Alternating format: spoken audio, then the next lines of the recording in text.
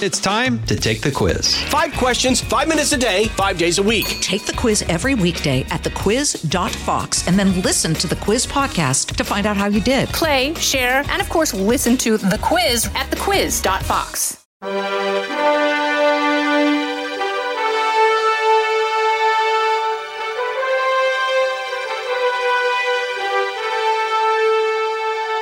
This is Lighthouse Faith Podcast, moving forward in truth and love. I'm Lauren Green, Chief Religion Correspondent for Fox News Channel and author of the book, Lighthouse Faith. Well, the resurrection of Jesus Christ is the cornerstone of Christianity. It is what defines the truth of the faith. Without it, Jesus becomes a sort of enigmatic historical religious figure who performed miracles of healing and had incredible insight into the human soul. But because of the resurrection, the Bible says Christians can lead changed lives, powerful lives, lives filled with ultimate purpose, defined by a resurrected Savior, living out heaven on earth. World-renowned theologian and minister Dr. Timothy Keller has written a new book on the resurrection and why Christian churches should preach more on its power, and when that the power of the resurrection, that is. And when they don't, the faithful are really missing out on truly understanding the gospel. And we are in this season of Lent, and so a resurrected Savior is what is being reflected on in these weeks leading up to Easter, which commemorates and celebrates Jesus rising from the dead. Dr. Keller's book is called Hope in Times of Fear, the Resurrection and the Meaning of Easter, and he joins me now. Welcome, Dr. Keller.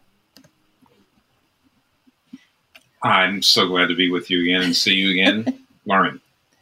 Well, it's really wonderful to see you, and I know that the question of the day about you right now is how is your health? Because about a year ago, you kind of we learned that you had pancreatic cancer, and so everybody wants an update of how things are going. How are you? Yes, and actually, this is germane to the book, as we will say in a minute, but in May of last year, I was diagnosed with pancreatic cancer, and I went into chemotherapy, and I've had 9, almost 10 months of chemotherapy, and it's gone unusually well. That could change any time, so we are certainly living, you might say, from scan to scan, because it's anyone who has had cancer or knows someone with cancer knows that every 3 months you get scanned, and that's when you find out how things are. And so right now things are going quite well, but we know that the cancer is still there. So definitely the treatment has been pretty effective, unusually effective. And it has given me more time to write and actually to have enough quality of life that I can come and talk to you. Well, and we certainly appreciate that. And I'm so glad about that. In the preface, you talk about the cancer. How do you tie in the cancer and the resurrection of Jesus? Well, I had started writing the book. It was going to be a kind of companion book to my book on Christmas. So I was going to write a book on Easter and the resurrection. And so I started writing the book, and I'm trying to remember, it was maybe a third done or so. And then first the pandemic hit, and there was death all around, and there was lots of anxiety and a lot of fear about the future. And then in May, I also found I had cancer. And of course, so what's the relevance of the resurrection? Okay, let me put it to you in a nutshell. I came to realize that if Jesus Christ actually was raised from the dead, I mean, really raised from the dead, that he got up out of the tomb, he walked out, the women saw him, he appeared to his disciples. If all that actually happened, everything's going to be okay. I mean, eventually everything's going to be okay. I have pancreatic cancer, I'm going to be okay. The world eventually will be okay. So it couldn't be more relevant to things like the pandemic, where everybody felt like the world's falling apart, or things like cancer, where Kathy and I felt like, our lives are coming to an end. And the resurrection, if it happened, then there's all the hope in the world. And the hope, I mean, if people who are listening to this are not Christians, the hope is not necessarily that all of a sudden you'll be cancer free, but that there is hope into eternity. Well, yeah, you're absolutely right. And of course, the word resurrection tells you what that means. I mean, there is no resurrection unless there's a death. See, and that's one of the themes of Christianity. So, for example, let's go to a smaller level. When I say smaller, I mean a lighter level.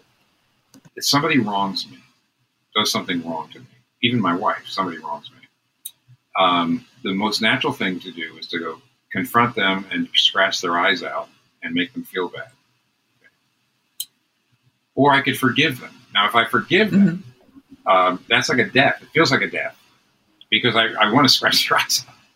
But if instead I go to the person or to my wife, actually, for example, and say, hey, that hurt me, but, all right, that's all right. I forgive you. I really want to make things right. Now, if I go and scratch your eyes out, which means I don't experience the death, that person is probably going to not experience a resurrection. That is, they're probably not going to admit they did anything wrong. They're just going to get set in their ways. And maybe the relationship will go away. But if I experience the death, you might say, of forgiveness, then the other person is more likely to experience the resurrection of change and more likely to experience the resurrection of a healed relationship. And it works that way across the board. I will not experience the resurrection, that is the absolute bliss of a perfect body, seeing the perfect love in the face of Jesus Christ that I've been looking for in everything all my life. I can't get that except through death. And the world is actually even, in a sense, die in order to be renewed and eventually everything put right. So, go ahead. Sorry. One of the things you talk about early in the book about how churches kind of sort of leave a lot of power on the table, because they don't talk about the resurrection as much as probably they should, except of course at Easter. Why is that? That's a good question. Actually, there's a place. I've got a systematic theology on my shelf right in here, and systematic theology is a summary of Christian beliefs. It's a classic one by a guy named Charles Hodge, who taught at Princeton years ago. I think I mentioned this in the book. Charles Hodge has 120 pages on the death of Jesus Christ on the cross, and then 4 pages on the resurrection. And I think people don't know what to do with it because I think a lot of people think of it as just a kind of giant magic trick that by which God showed that Jesus is really the Son of God, or not insignificant. Some people would say, it proved that Jesus was the Son of God, or it proves that there's a God. But in that case, it just becomes kind of like I said, a sign, a magic sign of supernatural power. But what the Bible actually teaches is that when Jesus rose from the dead and ascended into heaven, he began to reign. And I know this is a lot of your listeners are going to say, what? But the Bible actually says that that Jesus Christ brought the power of the new creation of the future into the present. At the end of time, everything's going to be made right. Every tear is going to be wiped away. All evil and suffering is going to be over. Death is going to be no more. Okay? But when Jesus rose from the dead, in a sense defeated death, he brought some of that power into the present. So that when you worship not just a dead teacher and say, I'm going to follow his ethical teaching, but instead you put your faith in a risen Lord. He's alive now. So he's not like following Confucius or someone like that. No offense to Confucius, but he's gone. And all you're really getting is his teaching. But when you put your faith in Christ, he's a living, raised Savior. He comes into your life with the Holy Spirit, which is the power of the age to come, the Bible says. That comes into your life and starts to, not fully, but partially starts to renew you now. And therefore, the resurrection is a way for Jesus Christ to start bringing the life-renewing, world-renewing power of the future into the present and into your life. Now, once you realize that, and you begin to say, okay, now how do I experience death and resurrection now and eventually later, then it suddenly becomes a whole different thing. But if you just think of the resurrection as kind of supernatural sign that God is real or something like that, as great as that is, you don't know what to do about it. In other words, when Easter's over, we celebrate it, then you put it in the drawer and you don't know what to do about it. And I'm trying to change that with this book. Well, that's very interesting because I remember You said to me once years ago, when I asked you about a friend of mine who said, well, if Jesus rose from the dead, why is there still pain and suffering? Why is there still all of these bad things that happen in the world and wars and everything? You talked about this being sort of the overlap of the ages, that we're between the two appearances of Jesus. Is that what we're talking about here? Yes. In fact, you have a great memory. I'm always grateful when people remember the things I tell them. Let me give you an example. What the overlap of the ages means that whereas the old age of death is still here, the new age, the future age of perfect life has been brought into the future partially, but not fully. So what you have is, and when a person says, well, if the resurrection happened, God is real, why are all these bad things happening? Consider reading, it's a big, thick book, but I don't have it here. Consider reading a book by Tom Holland. It's a new book. He's a British writer, and it's a book called Dominion. And it's about how Christianity revolutionized the West. Tom Holland, here's an example. Tom Holland originally wrote a lot about the Greeks and the Romans. He was fascinated with them, the ancient Greeks and Romans. But as he really got deeply into them and really got to know them, he came to realize that they despised the poor, they despised the weak, that the idea that you should take care of the poor and the marginal was just ludicrous to them. And Tom Holland, who wasn't a Christian, like most British, he was raised in the Church of England, but he kind of walked away from it. He began to realize, he said, what changed? I mean, why am I so different? And he actually began to realize that everywhere in the world, the idea of taking care of the poor and taking care of the marginal and hospitals and orphanages and all that stuff, nobody believed that was important. But he says, along came Christianity, which took the Hebrew Bible, added the New Testament to it, and they came up with this idea that, we serve a Savior who, though he was rich, he became poor, so that through his poverty we might become rich. We serve a Savior who, though he was glorious and powerful, lost his power to come in. And so the idea that weakness and sacrifice was not dishonorable, which is the way it was in every other culture in the world, but actually the right way to go, the paradigm for real life, which is sacrificial service for others and for all others, not just your own tribe and not your own class, not your own people. Tom Holland realizes that revolutionized the world. That was a completely new idea. When Jesus rose from the dead and the church started, that was a whole new idea. Now, so that person who says, well, why do all these bad things happen if Jesus Christ came? The answer is, do you like orphanages? Do you like hospitals? Do you like caring for the poor? You realize how much good is happening in the world today because that Jesus Christ rose from the dead.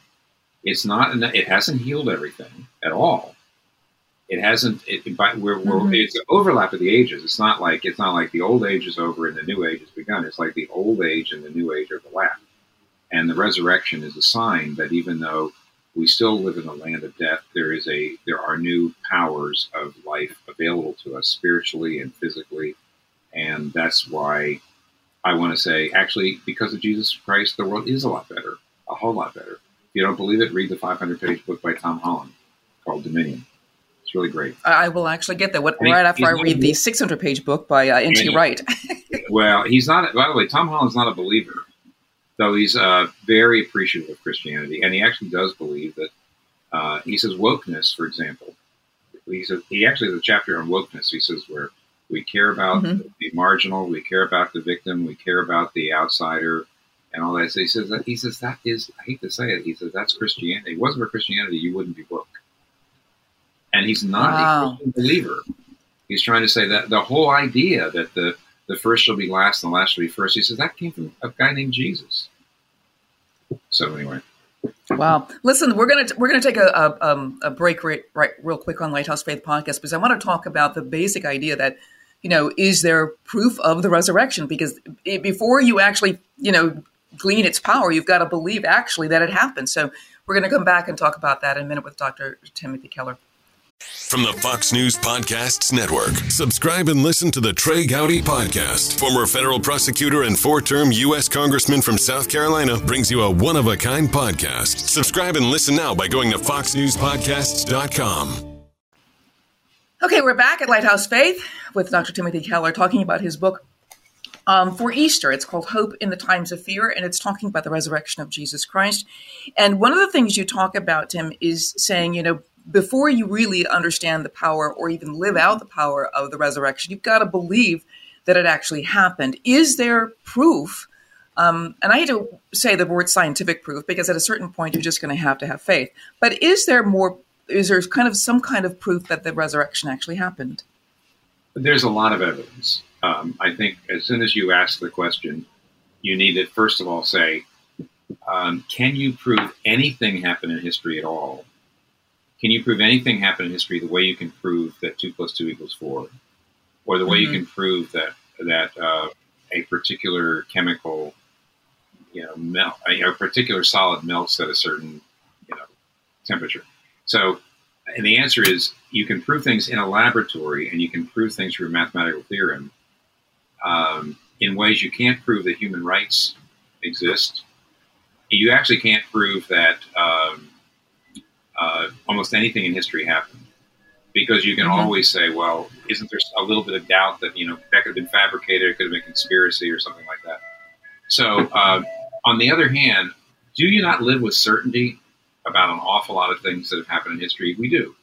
We assume all kinds of things have happened, and we're certain about it, even though we can't prove any of it. Now, N.T. Wright, you've already mentioned his name went by. Tom Wright, who's something of a friend of mine, has written for the last 20 years on the resurrection, the best books on how the historical evidence for the resurrection of Jesus Christ is very, very strong, very strong. He admits you can't prove anything from history the way you can prove something in the lab. Secondly, he admits that you can't say every rational person has to believe this, but he just makes the case so strongly that he said, it's about as well attested as anything, especially from ancient history, and more well attested than most things in ancient history. And therefore, there's really good reasons to believe it. Now, for me, the way you get to certainty is you get to the place of saying there's plenty of good reasons to believe it. And on the basis of that, I then put my faith in Christ. Then if he actually shows up in my experience, then you know what? That to me, that ends up bringing about a proof that he's risen. There really is such a thing as an assurance you can get to. But if you're looking for rational, absolute empirical proof, no. But frankly, most of the things you're sure of in life, you can't prove either. One philosophy professor once in one class I was in actually said to me, I remember, it says, you cannot prove that you're not a butterfly dreaming you're a boy. and you cannot prove that. And that was long before The Matrix came along, the movie, I mean. So there's a sense that's some serious navel gazing, I think. Well, yes, and that's right. Because what you want to say is, if you really push the empirical proof thing too much and say, I won't believe in God unless you can empirically, scientifically, logically prove him, I won't believe in the resurrection, then you have the problem of realizing, well, there's an awful lot of other things that we actually have certainty about that technically we can't prove. Like your cognitive faculties work, your memory works, that sort of thing. I mean, a philosopher will tell you, you don't say, I believe there's a tree in my front yard. You say there's a tree in my front yard, even though technically you can't prove it. So anyway, what I'm trying to say is you don't prove that the resurrection, but there's a huge amount of evidence, as much as for almost anything in the ancient that ever happened. And then once you get to the place where you say, hey, that looks like it really probably happened, then you can actually try to reach out to Jesus. Say, well, if he's risen, then he's going to come into my life, and that's what's happened to me. So at this point, am I sure the resurrection happened? Yes. It's a combination. One of the things that people though ask though is that why do I need a savior? And this is one of the basic questions that most secular people ask. Even Christians ask, why do I need a savior? I'm pretty good on my own. Why do I need one? A Christian answer would be that virtually no one I know, when they're younger, that's maybe not true. Most people live with the illusion of self-sufficiency. I may give you the most obvious example.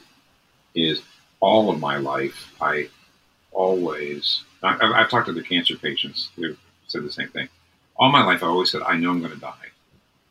And also, when you get to the age of 70, you need to realize it won't be long. But when you actually get cancer and know that you are very likely to die soon, you suddenly realize, I didn't believe it. I was actually in denial. I actually am in denial of my mortality. I mean, it'll be such a shock. Say, wait a minute, how could I have been in denial about this? I realized that I was living deep down inside. I just don't believe I'm going to die. I just don't believe it.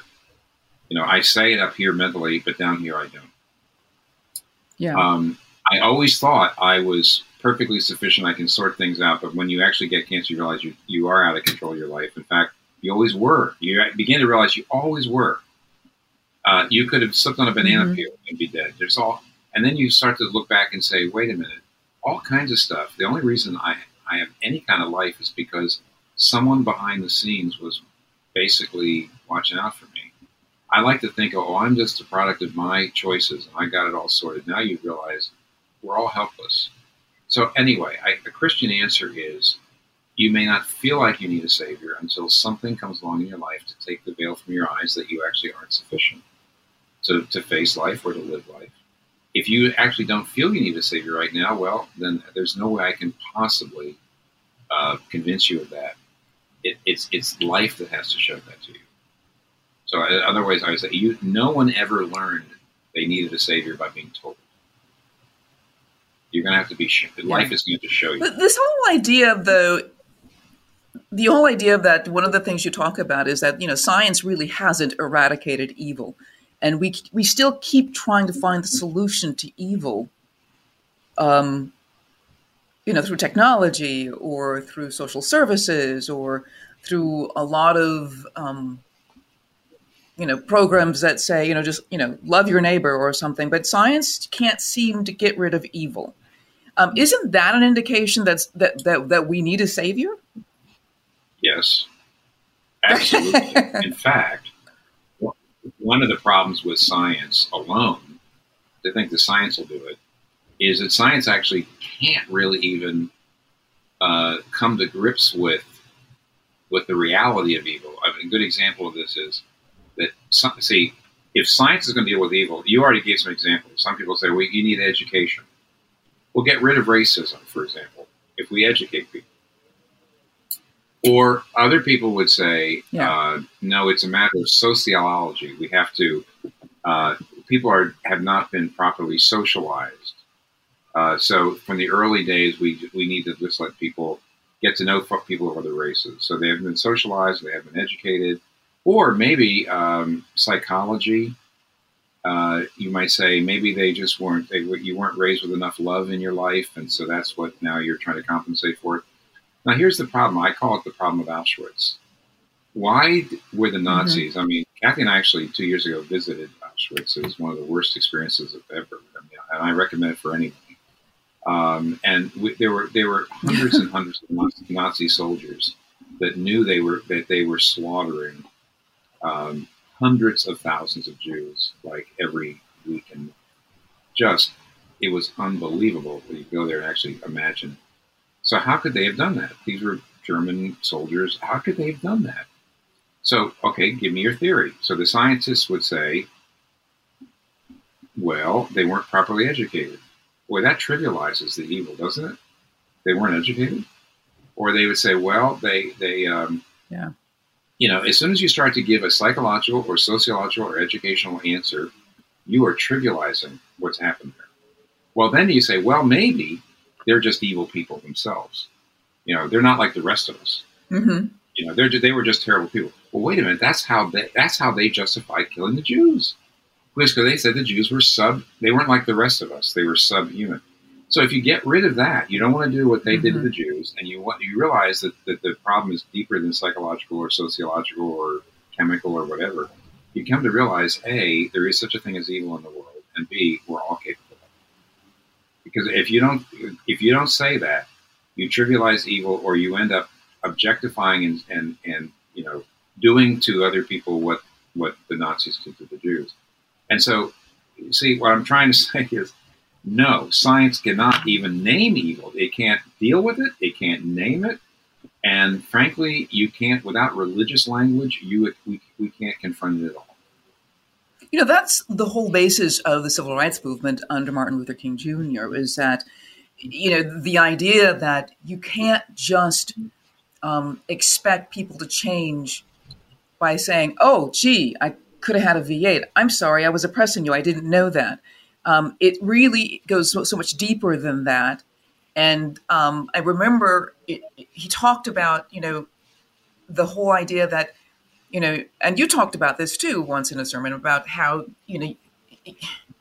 you have to go deeper into the faith. I mean, people who have the same faith, a KKK member has the same faith, Christian has the same faith as an African-American Bible-believing Baptist. And I think this is kind of where we are today in terms of, Black Lives Matter. And one of the things that I keep saying, and I wish that hopefully that maybe you can put some legs on this, is that if you don't have the gospel, the oppressed really has no alternative than to become the oppressor, in order sort of to work that out, to get into unless you have that sidetrack of forgiveness, where are you going to go? What do you know how to forgive? How do you get that power if somebody who has beat you and oppressed you? One of the things that T.D. Jakes talked about a few weeks ago, he said, the civil rights movement, we had these wonderful hymns. We had these hymns of grace, hymns of praising God. And that seems to be missing from a lot of the movements today. And is it the gospel that's missing? Yeah, wow. First of all, I totally agree with you and where you're going. So I'm just going to, you're asking me a question, but the point is you actually already gave an answer, and I'm agreeing with the answer. So let me just kind of help you with the answer. Good. Okay. T.D. Jakes is right. Totally right. Because let's go back. I actually talked about this. It's in the Death and Resurrection book. If I seek justice from the perpetrator without also forgiving, see, I can forgive a person in my heart and to say, I'm not going to try to take revenge. I'm going to try to get justice.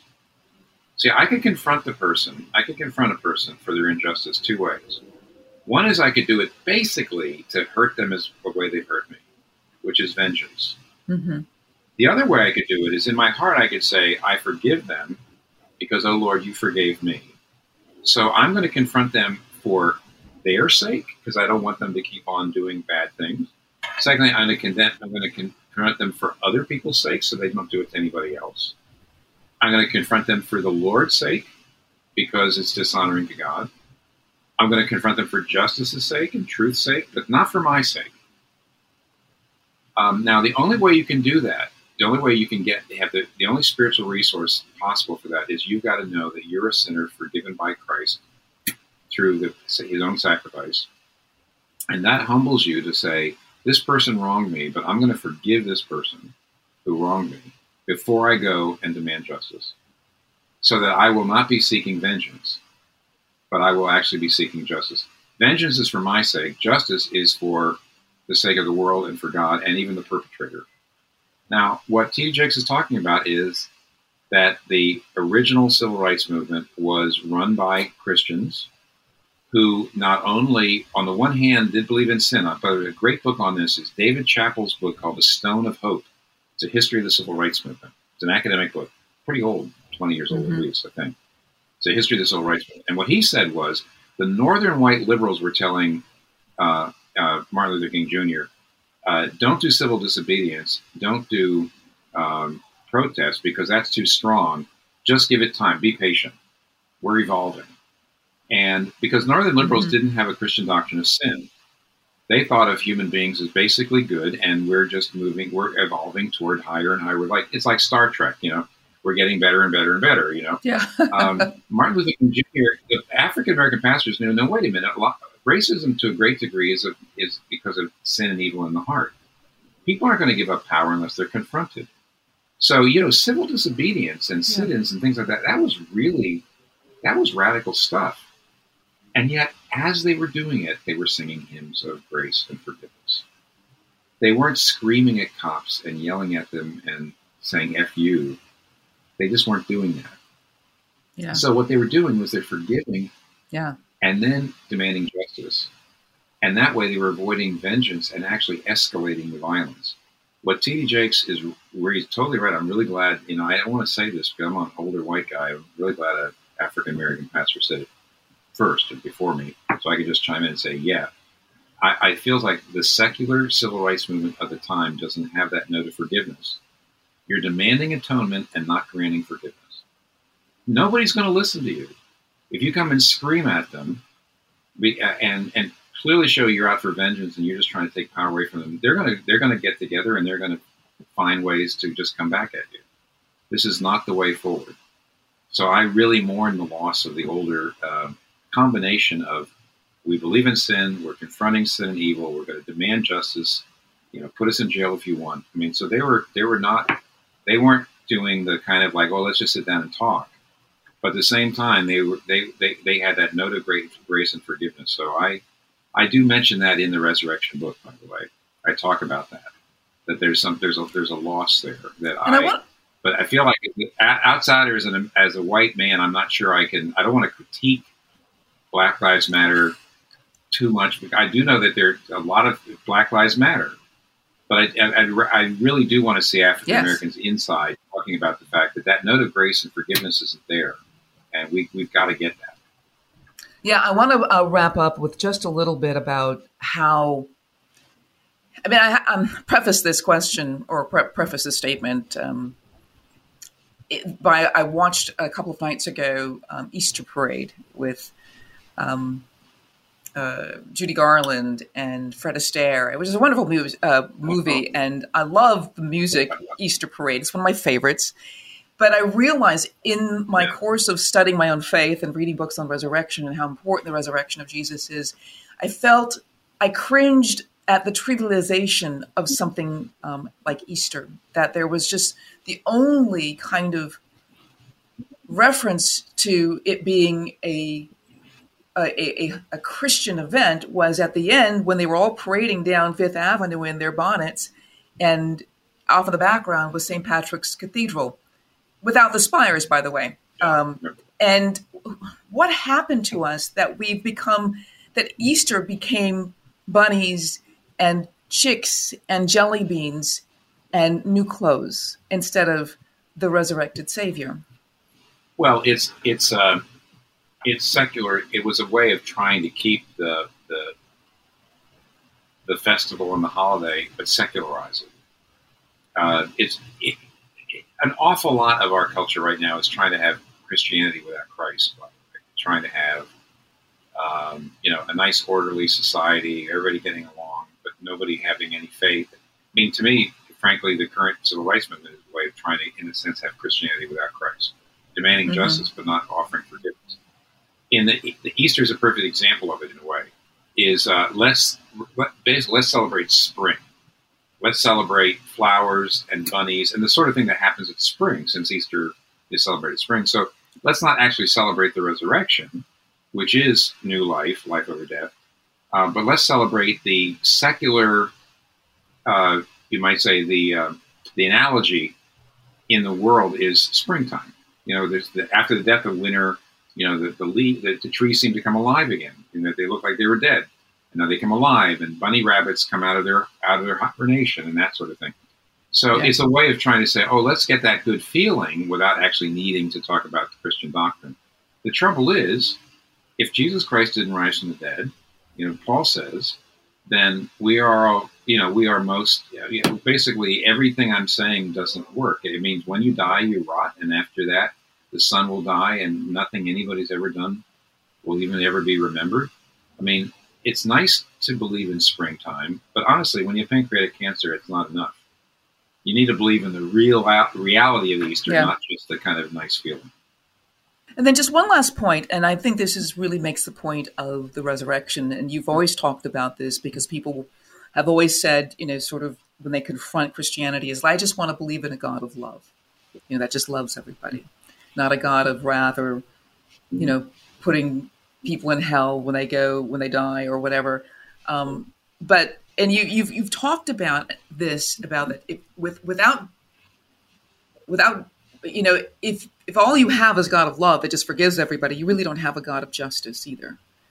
And can you talk about that, right, just to to sort of bring that back together, sure, and wrap that up with the idea of the resurrection?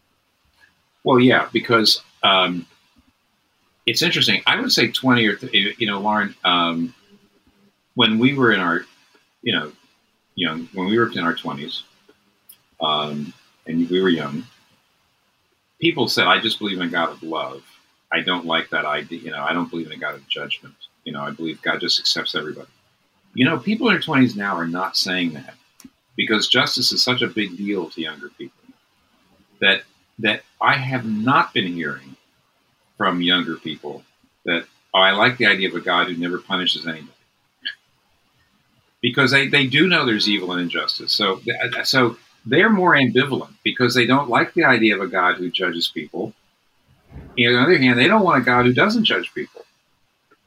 And what you have what you actually have here in the death and resurrection of Jesus Christ is a way of saying, on the one hand, that there is a way for mercy. And on the other hand, that's the death of Jesus Christ.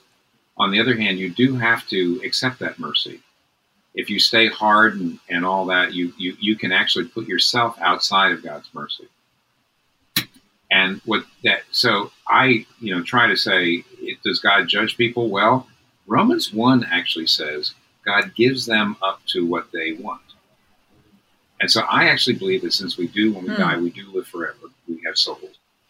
That basically, if you say, I want a life without God, I want a life in which I'm in charge, and I don't have anybody telling me how to live.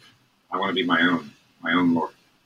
People like that over the years, I think, get more and more miserable. When they die, they keep on getting more and more miserable. They get exactly what they want. I want to get any more specific than that. Mm-hmm. But what that means then is a lot of the most evil and cruel people in the world are people who have actually sort of they're evil. They've killed people. They've taken power, and I think the idea is they usually are pretty miserable. They're afraid. They're always looking over their shoulder at everybody. They do not have happy lives, and when they die, they keep on going in that direction. And I think a lot of younger people actually say, well, okay, there's a God of judgment, and that's good. On the other hand, what about the rest of us? Because nobody's perfect, and the answer is throw yourself on God's mercy, and even though it feels like a death, there'll be a resurrection. Give up your rights to your own life. See, that really is the ultimate death. Jesus even talked about that. You lose your life to find your life, he says. And what that means is, especially for modern young people, if you give yourself to the Lord and trust in his mercy, it feels like a death because they're like, I'm not in charge of my life anymore. And yet, it'll lead to a resurrection. It'll lead to a greater freedom. Because when you are living for yourself only, you end up becoming more and more miserable. And when you start living for God and other people, at first it looks like a death, but actually it's really what you were built for. It leads to resurrection now and for eternity. I want to thank you so much. The book is called Hope in the Times of Fear, the Resurrection and the Meaning of Easter. Dr. Timothy Keller, thank you so much for being on Lighthouse Faith podcast. Thank you. And thank you all for listening. I'm Lauren Green. I'm Charles Payne. Listen to my Unstoppable Prosperity podcast so I can get you making money right now. Whether stocks are hitting new all-time highs or in free fall mode, opportunities abound. So why are so many potential investors still sitting on the sidelines? In a new season of my podcast, I'm going to get you in the game. After 38 years on Wall Street, I'm ready to impart some lessons and get you invested in the greatest wealth-generating machine in history. Listen anytime, everywhere at foxbusinesspodcast.com or wherever you listen to your favorite podcast. Listen to the show ad-free on Fox News Podcast Plus, on Apple Podcast, Amazon Music with your Prime membership, or subscribe wherever you get your podcasts.